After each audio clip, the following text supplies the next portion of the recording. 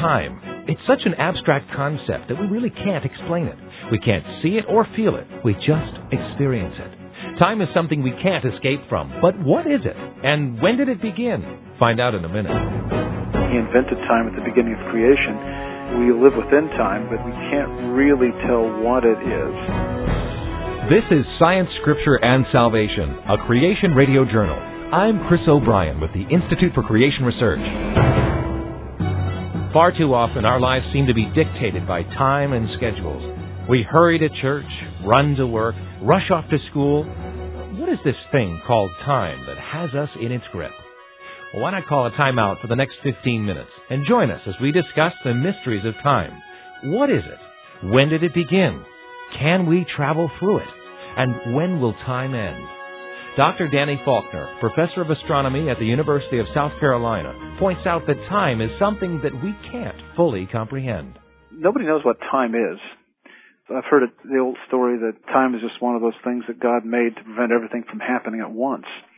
And there's maybe a lot of truth to that, because I think God exists in a kind of timeless sort of thing. He invented time at the beginning of creation, and we live within time, but we don't know what time is. We can measure it. We can describe it. We have theories about it, but we can't really tell what it is. It's just a sequential numbering or ordering of events. ICR atmospheric scientist Dr. Larry Vardaman explains time from a scientific perspective.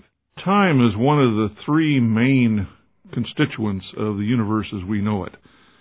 Mass, we're familiar with because we're made up of that kind of material, mass. And space is this empty location all around us in which the mass is located. And time is the third element. All three of those are talked about actually in Genesis 1:1. In the beginning, God created the heavens and the earth. And so the reference to time is there in the beginning, the very first part. So, time, as we know it, started when God created everything in the beginning. Dr. Donald DeYoung is professor of physics at Grace College in Winona Lake, Indiana. Time begins at the physical creation, when God makes the earth and it's turning with a day-night cycle. That's how we establish our time and hours and calendar. It's an accommodation for us. Time is a blessing for us to bring order and regularity to our lives. God doesn't need time. He's timeless. He's eternity past, present, and future. ICR Associate Professor of Physics, Dr. Russ Humphreys. Time is a created thing, and it is the servant of God, just as all other things are, which a lot of people seem to think differently about. They often will say time would not permit God to make the universe in only 6 days here on earth. And what they're saying is that time is more powerful than God. Time would not permit God to do something. And that is the thought that a lot of people have when they're faced with the question of God creating in 6 ordinary days. But they've got to be reminded that God is not the servant of time. Time is the servant of God. It's God's slave, and God seems to have kind of gone out of his way in Genesis chapter 1 to make that point, that he can do in a hurry and in a very short time what we might think it would take a very long time for him to do. Therefore, God's view of time is different from ours. Dr. DeYoung. How does God see time? 2 Peter 3, verse 8, tells us that 1 day is with the Lord as 1,000 years, and 1,000 years as 1 day. This means that God is not limited to the present as we are. He stands completely outside the limits of time. He lives in the past, present, and future simultaneously. God is present everywhere, not only in the sense of place, but also in time. Dr. Vardaman. That's really one of the infinity principles, as I call it. It's something beyond our ability to really understand. And how can God create time? How can he be outside of time? That is a concept that's almost impossible to understand.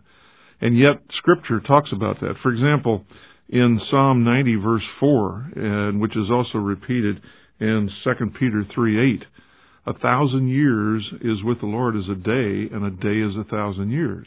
A major misunderstanding about God's view of time in this verse has led some to question the literal 6-day creation we read about in Genesis.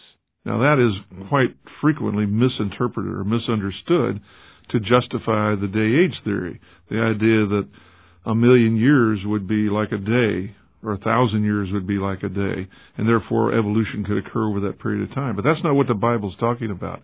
It's basically saying, to God, He sees this all at one time. The past, the present, and the future is the same to God. It isn't to us.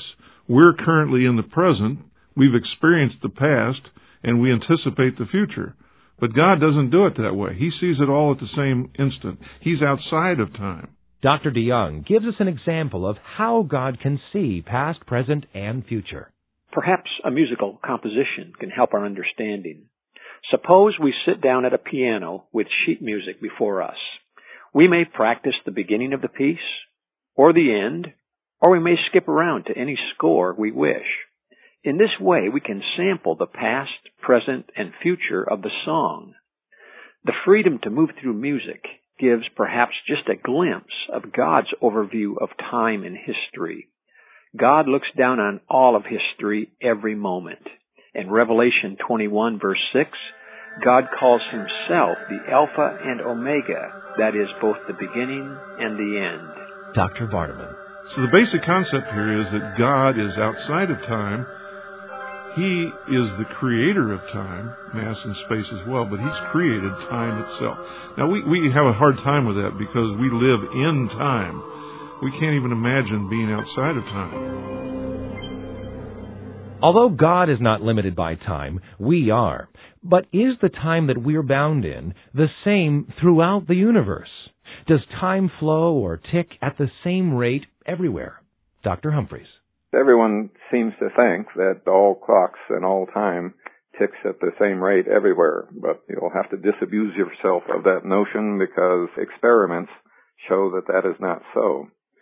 So time can tick at different rates under different conditions.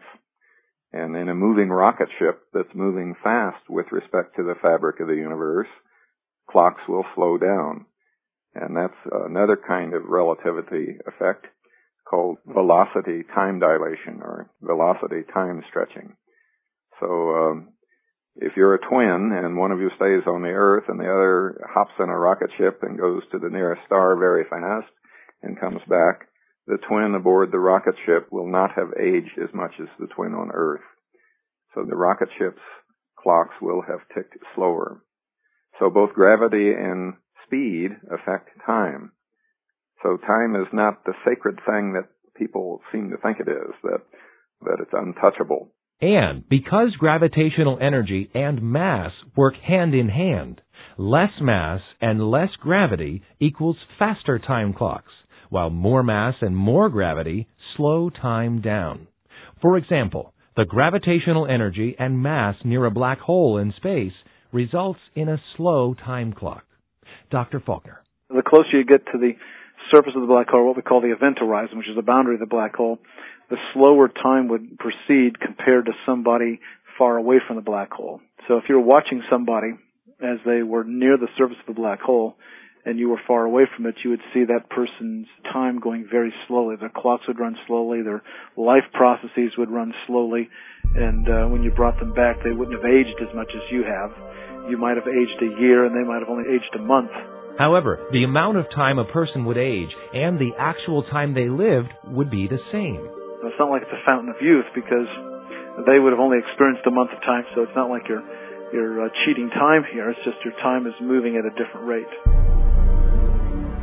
We've learned that time progresses at different rates depending on the circumstances. We know that time slows down in extreme speeds and in great amounts of mass and gravity. So does this mean that time travel is possible? Could one travel at a fast enough speed to go back in time? Well, Dr. Humphreys says in order for time travel to be obtainable, one would have to surpass the speed of light. Theoretically, according to relativity, if we could somehow travel faster than the speed of light, then there is a way, says the theory, that we could travel back to a time before we were born, for example. So that's theory. I don't know whether theory corresponds to reality or not in that regard. But Dr. Faulkner says even with today's technology, reaching the speed of light is an impossibility. In order to reach the speed of light, where presumably time would stop for us, require acceleration from where we are today. You would have to ramp up your speed to a very high level. In order to get you up to the speed of light, it would require an infinite amount of energy to do that. And so consequently, you don't have that much energy available to us. So you could never get yourself up to that sort of speed. So it seems to me that stopping time for people is out of question. Dr. DeYoung agrees. Science fiction stories often include the concept of time travel. This means moving through time and visiting the distant past or the future. If this could occur, we might be able to go backward a century or two and perhaps even rewrite history. Of course, the idea of time travel remains in the realm of science fiction or fantasy. Although we're confined in the present with time moving us forward, someday time as we know it will stop, and then we'll be in eternity. Dr. Vardaman reminds us that eternity is forever, and it's our choice where we'll be spending it.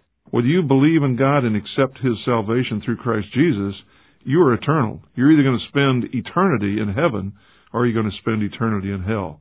But we're all eternal, and we will all be outside of time someday. In order for us to be able to live eternally with God, Jesus Christ, who is outside of time, had to step into time when He came to earth. How did Christ do that? How did God send His Son from eternity into time?